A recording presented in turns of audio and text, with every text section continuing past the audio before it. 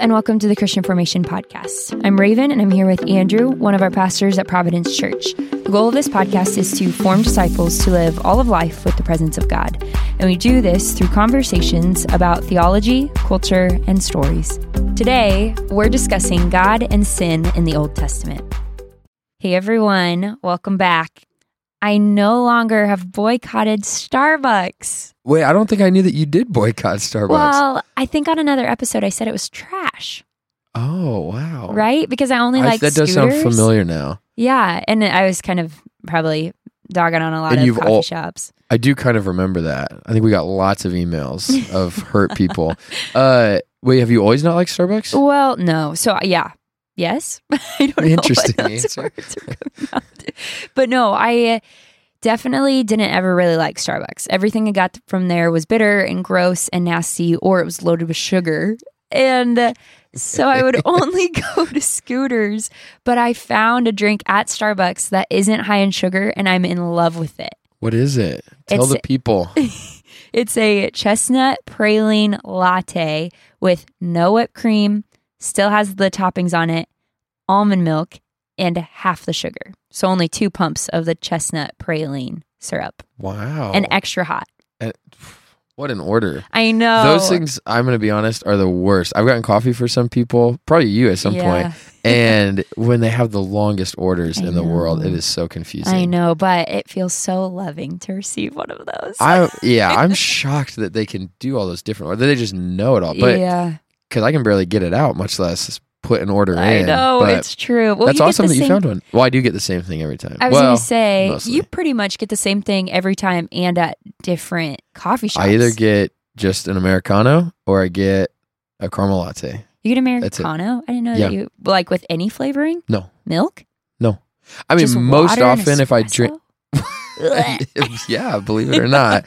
But most often I only drink black coffee. I mean, if I ever, most of the time that I drink coffee, it's like at our house or maybe in the office and it's just black. But the Americano is a little bit better than just a black, like brewed coffee. And if I'm feeling adventurous, I'll get a latte anywhere. I'm not a huge, like, picky coffee person. I'm not like, I don't mean picky like derogatory. I mean, it just like, I don't tell the difference that much. Like I can kind of tell between like, again, some black coffee versus others, but I would go anywhere and get the same things. Yeah. See, I just started liking coffee. And you get it once or twice a day? No. Oh my word. No. I can't do caffeine very often, so I try to drink coffee at least once a month. Once a month? No way. Okay, probably 3 times. A month?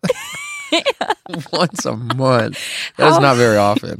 You think I drink it more than that? Yeah. Yeah, it's because I just have been gifted so many coffees lately. I feel so loved. Well, that's great. Okay, hard pivot. Guys, we want you to rate and review this podcast. I'm coming in strong. On our coffee talk, rate that. We would love to have you rate and review this podcast because we haven't said it very often, but it is something that we want to be able to get out to more people. And in order to do that, we do need you to stop, pause, rate, review it on Spotify. Super easy. Just click the little stars.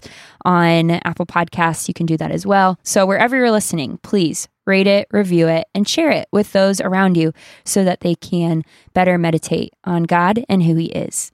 But today, we are discussing God and sin in the Old Testament. Dun, dun, dun. This is for sure one that they're going to want to share and send and rate. For sure. Guys, we're talking about multiple wives. We're talking about lying. It's going to be so good. Yeah, well, let's get into it then. Perfect. In the Old Testament, we see that there are various righteous people who have multiple wives, and we also see a case where God allows lying. And so it kind of just made us have the question of, okay, is God overlooking sin, at least some sin, in the Old Testament? And this is also a question that we've had a lot of viewers email in about, which I was surprised. I didn't realize so many people focused on the fact that they had multiple wives in the Old Testament, and that was interesting to them. It does seem pretty confusing when you have a lot of, not even just like men or families in general, but like the main pillars of the faith have it. So like, you know, you have all these main men that we hear stories of growing up, whether it's Abraham or David and Solomon and all these different like righteous men in our minds, and then you read the stories and they seem very dysfunctional. Is it right to say even most often within the family? Yeah. Like it feels like there's dysfunction all over, but it feels like there's a pretty strong thread through a lot of these guys with their family life is really dysfunctional. Like whether it's multiple wives or kid issues or lineage problems. Doesn't that seem like most often the case? I mean, even David, didn't he compose a song about how he sinned with Bathsheba, killed her husband, all this stuff. Yeah. But he basically did that to own kind of the sin. But I mean, that's dysfunction with a capital D, I feel like. Not good.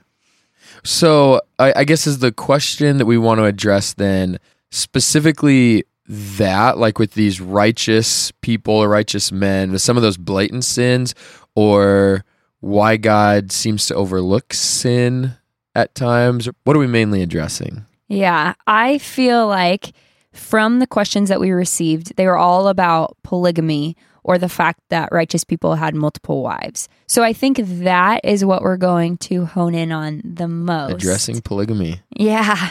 Okay, is that going to be the title for this Maybe episode? I'll change it. Addressing polygamy. But it also, for me, brought up the question of Abraham lying about Sarah and saying that she was his sister rather than his wife in Genesis so that she would be spared.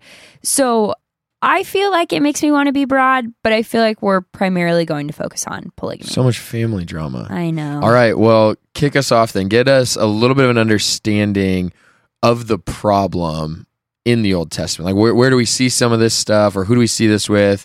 We've kind of been talking about it vaguely, but what is the actual problem then that we see in the Old Testament stories? Yeah, so the first account that we even see of someone having multiple wives, well, let's back up a little bit. First of all, throughout Scripture, when we see husband and wife in, let's say, Ephesians or in Genesis, where God is creating Adam and Eve, at least from what I was reading, those instances of husband and wife are singular nouns. They're not plural. It's not two fleshes. It's one flesh. And it is one man and one woman. So like Ephesians 5:22 through 33, when it's talking about the relationship between husband and wives, it is talking about one husband and one wife. However, we see that the Bible allows polygamy in the Old Testament. It doesn't specifically condemn it. Well, okay, so you mentioned Genesis, which even the Ephesians passage looks back to Genesis. And even there's I don't know the reference off the top of my head, but a couple of places where Jesus is talking about marriage or divorce, and he also quotes Genesis. So if we have Genesis as kind of our baseline, Genesis 1 and 2, which we've been talking about a lot this fall, we have, like you said, Adam and Eve created to be one. So in Genesis 2, at the end, God creates Adam and Eve, brings them together, and he makes this statement that a man shall leave his father and his mother and hold fast to the wife, and these two now, the one man, one woman, shall become one flesh, which gives us the definition and foundation of how marriage works in the world. One woman, one man becoming one flesh forever. Mm-hmm. However, we see people like Abraham, Jacob, David, Solomon, and others had multiple wives. And the first time we see someone have multiple wives is in Genesis 4:19. Is it Lamech or Lamech? How do you say that person's name? Probably Lamech. Oh, Lamech. Can you read that for us? I think you can just say Lamech or Lamech. Lamech. No, I'm not going to read it for you. I'll read it. Okay, so in Genesis 4, it says, and Lamech or Lamech, or however you're supposed to say it, took two wives. And then after that, we see Abraham, Jacob, David, Solomon, others have multiple wives. Solomon, for instance, had 700 wives and 300 concubines, as we see in 1 Kings 11:3.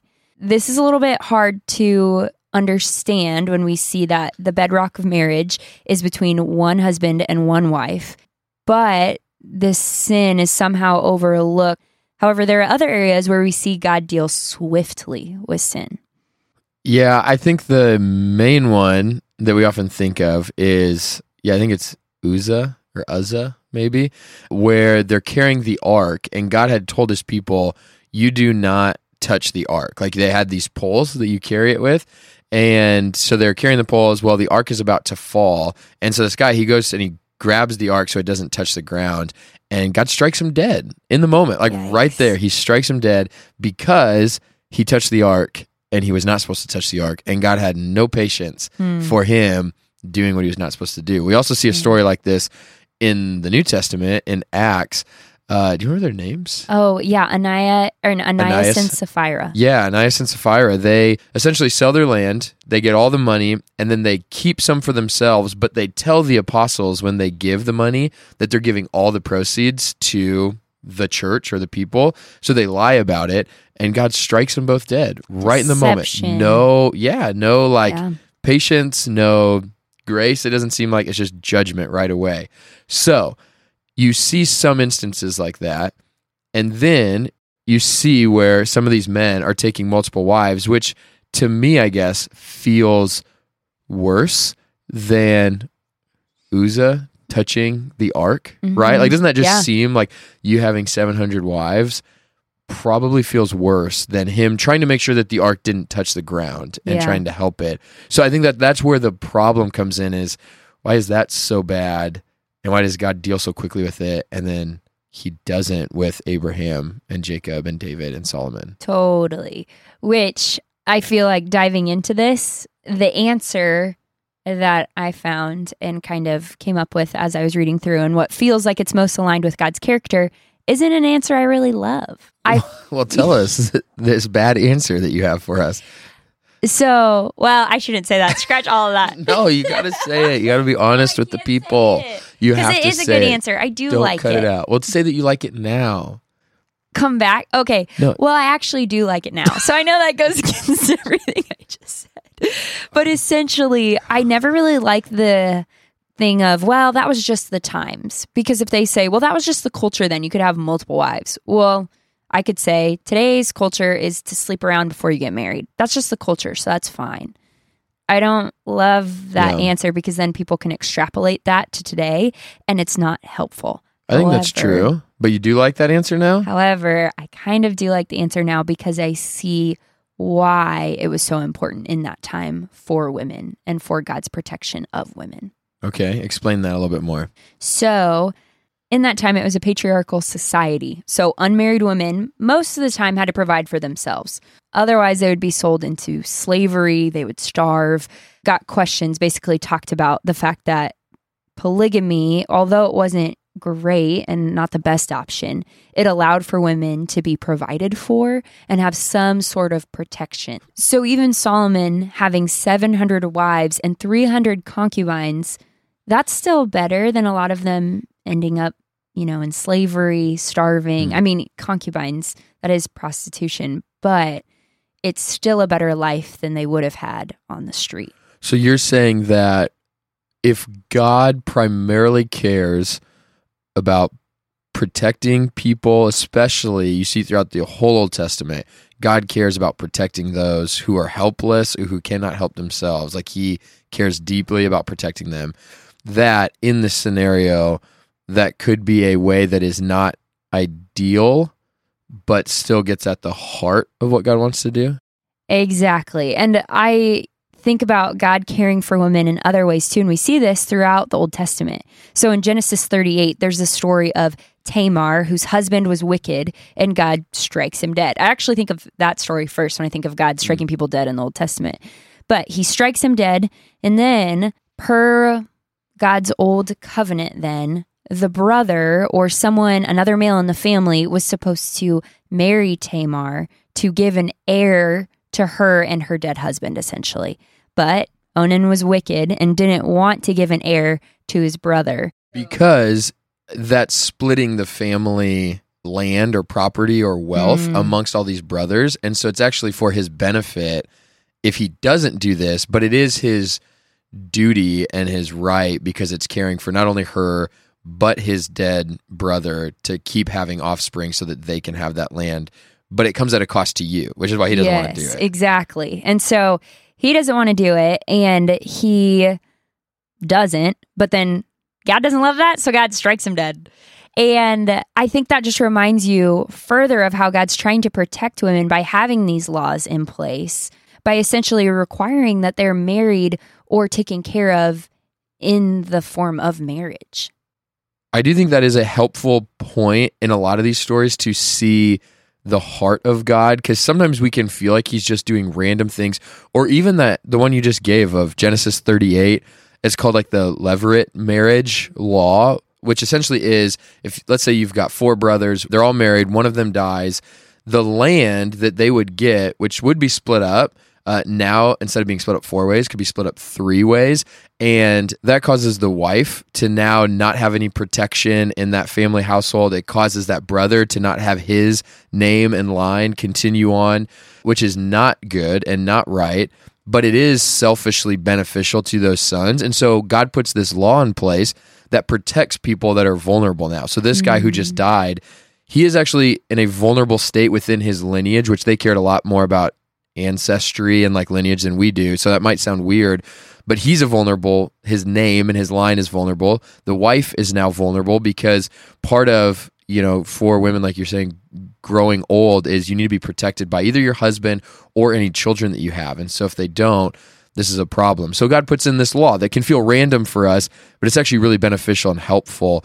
And so I do think that when we read some of these stories, we have to keep that in mind, that some of the laws or the way that God interacts with his people is often out of a heart to protect and to care for the vulnerable, which I think can help make sense of some of this, like you're saying. Yeah, and so I think he does allow men to have multiple wives in the Old Testament. However, he doesn't allow us to do that today.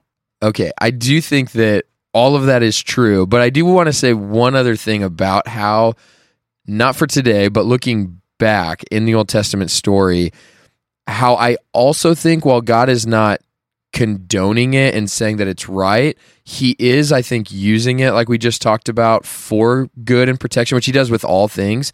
But I also think it's important to note that when the scriptures are telling us these stories, I think it is clear that they're not condoning it. Because some people might say, okay, so if God's using it to protect women or family lines, well, is that in a sense him saying this is right?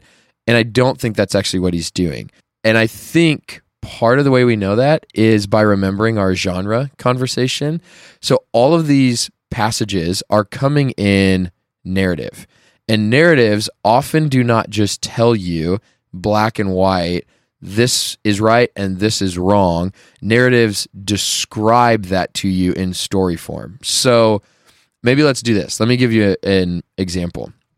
If I were to tell you, I have this friend and he is really, really wealthy. He's an older guy. He's really wealthy, has this huge company and estate. And during the last couple decades, he actually he was married, had one wife, had a couple kids with her, stayed married to her, but they kind of decided that they would have an open marriage. And so he married a couple other women. He had a couple other kids with them. And, over the last 5, 6, 7 years, those women actually really started to hate each other and get very jealous of each other. There's been a lot of conflict there. The kids are now all grown, and the guy has a life-threatening disease, and so he's actually almost going to die, or he's preparing for death. But now he's got this huge estate and all of this wealth, and the kids are fighting over who's going to get it, and everyone's claiming that their mom is the rightful mom, and it's basically turned into this massive mess where actually a couple of the kids even murdered a couple of the other ones because the conflict had gotten so high, and they're trying to make sure that their line is the right one. And as he's getting close to death, his life is a mess. It's just, the wives are upset. He's not close to any of them. He's not close to his kids. The kids are fighting, and he's basically nearing death, and his whole life and everything he's built is kind of falling apart. Now, would you tell me that I am condoning multiple wives? I said that he did it and they were okay with it, but I'm not condoning it, right? Right. In the story, I'm showing you how that unhealth is proving to be really negative and has some huge consequences. So I'm not telling you black and white. If I wasn't trying to tell you a story and you asked me my opinion of, is polygamy okay? I would then tell you, no, it's not okay. But if I'm trying to communicate via story, I may not say polygamy is not okay, but through that story, I'm showing you probably don't be like that guy. Like the things that he did caused all sorts of problems. I do think in some ways that is what the Old Testament writers are trying to do. They're showing you, so you brought up David before. So David has multiple wives, has the affair with Bathsheba, all this stuff. And while it's pretty clear at points that it's wrong, there's some points where it doesn't seem wrong. But as you read the story of David, you see him end up this really lonely, sick man. He's got all these different wives and concubines with conflict all over the place. His sons not only hate him, but certain sons try to kill him. Certain sons try to take over his throne. There's all sorts of conflict on who's going to be the next king. It's basically this entire mess because of his family life and all these wives. So I do think it's helpful, even if Genesis or 2 Kings doesn't give you the verse that says, do not have multiple wives, or God did not think Abraham was right in this. Read the stories, and I think it's pretty clear to see, yeah, this was not good. And the scriptures, which are first and foremost authored by God, is communicating to you, this is bad, and you should not want to resemble this. Totally. Because Moses, as he's writing Genesis, is doing something different than David is when he's writing the Psalms, and then Paul is when he's writing Ephesians. So all those genres are different. And so where Paul is being more black and white and is giving you interest because that's the genre that he's writing in, that's just not what narratives are trying to do. I think they are telling you it's wrong and that God isn't for this. Even though he's using it and he is working through it, he's not ultimately condoning it because of the way that these stories unfold every single time. Like Abraham with multiple wives and multiple family lines, it's conflict and turmoil and people almost die. Jacob, like his family line is a complete mess and there's turmoil everywhere. David, Solomon, like he ends up, his sons ruin the whole kingdom of Israel. Like every single place where this happens, turmoil, destruction, and death follow. So would you say that polygamy in the Old Testament is still a sin? Yes, I think it is. But I think that God uses it just like he uses sin today that we do. And it may not be as overt as like polygamy, but all sorts of sins that we commit, God works for good. So I do believe that's true. And I do believe that God did work in that way to help protect certain people. But I don't think that him using brokenness and sin is him saying that that is right and good. That makes sense. Whereas the sin of Uzzah touching the ark or Onan being struck dead after he didn't want to give Tamar a child, I feel like those are different cases, and God deals swiftly with them and kills them because they completely go against God's verbal command and God's holiness. Like there's a lack of reverence for who God is and his holiness in that. Well, and I do think to some extent it's just God allows sin for a while. We talked about this the last episode. He's patient for a while, but we do not deserve him to be patient with our sin. So there are times where he strikes people and maybe it's not even just death, but very clear consequences come. Like for David, he has the affair with Bathsheba and God tells him that son is going to die because of your sin. Like there is real consequences. And then honestly, in the story, after that happens, after the David and Bathsheba thing happens, the rest of David's story actually gets pretty sad and not very good. Like the rest of his life is really hard. And I think that's consequences for his sin. So he maybe didn't get struck down that day. His son died and the rest of his life was basically all turmoil and trials because there are consequences to sin. And so yes, God used all of that and he's always working. This is the beauty of God. Because if he didn't work within sin and brokenness, he would not work in our world. Like that is our world. So it's just his kindness to do that. But I think these stories in different ways are showing you there are real consequences. And whether that's your immediate death, whether that's living a life of sin and, living in a spiritual death and facing separation from God forever, whether that's relational conflict or turmoil or other people dying because of your sins, all of that is showing these sins are not okay. God is kind to work in them. He's kind to allow you to repent, but there are still consequences for these things. And I think those are the stories that show you maybe the outcome of God's judgment is a little bit different, but God still does judge sin.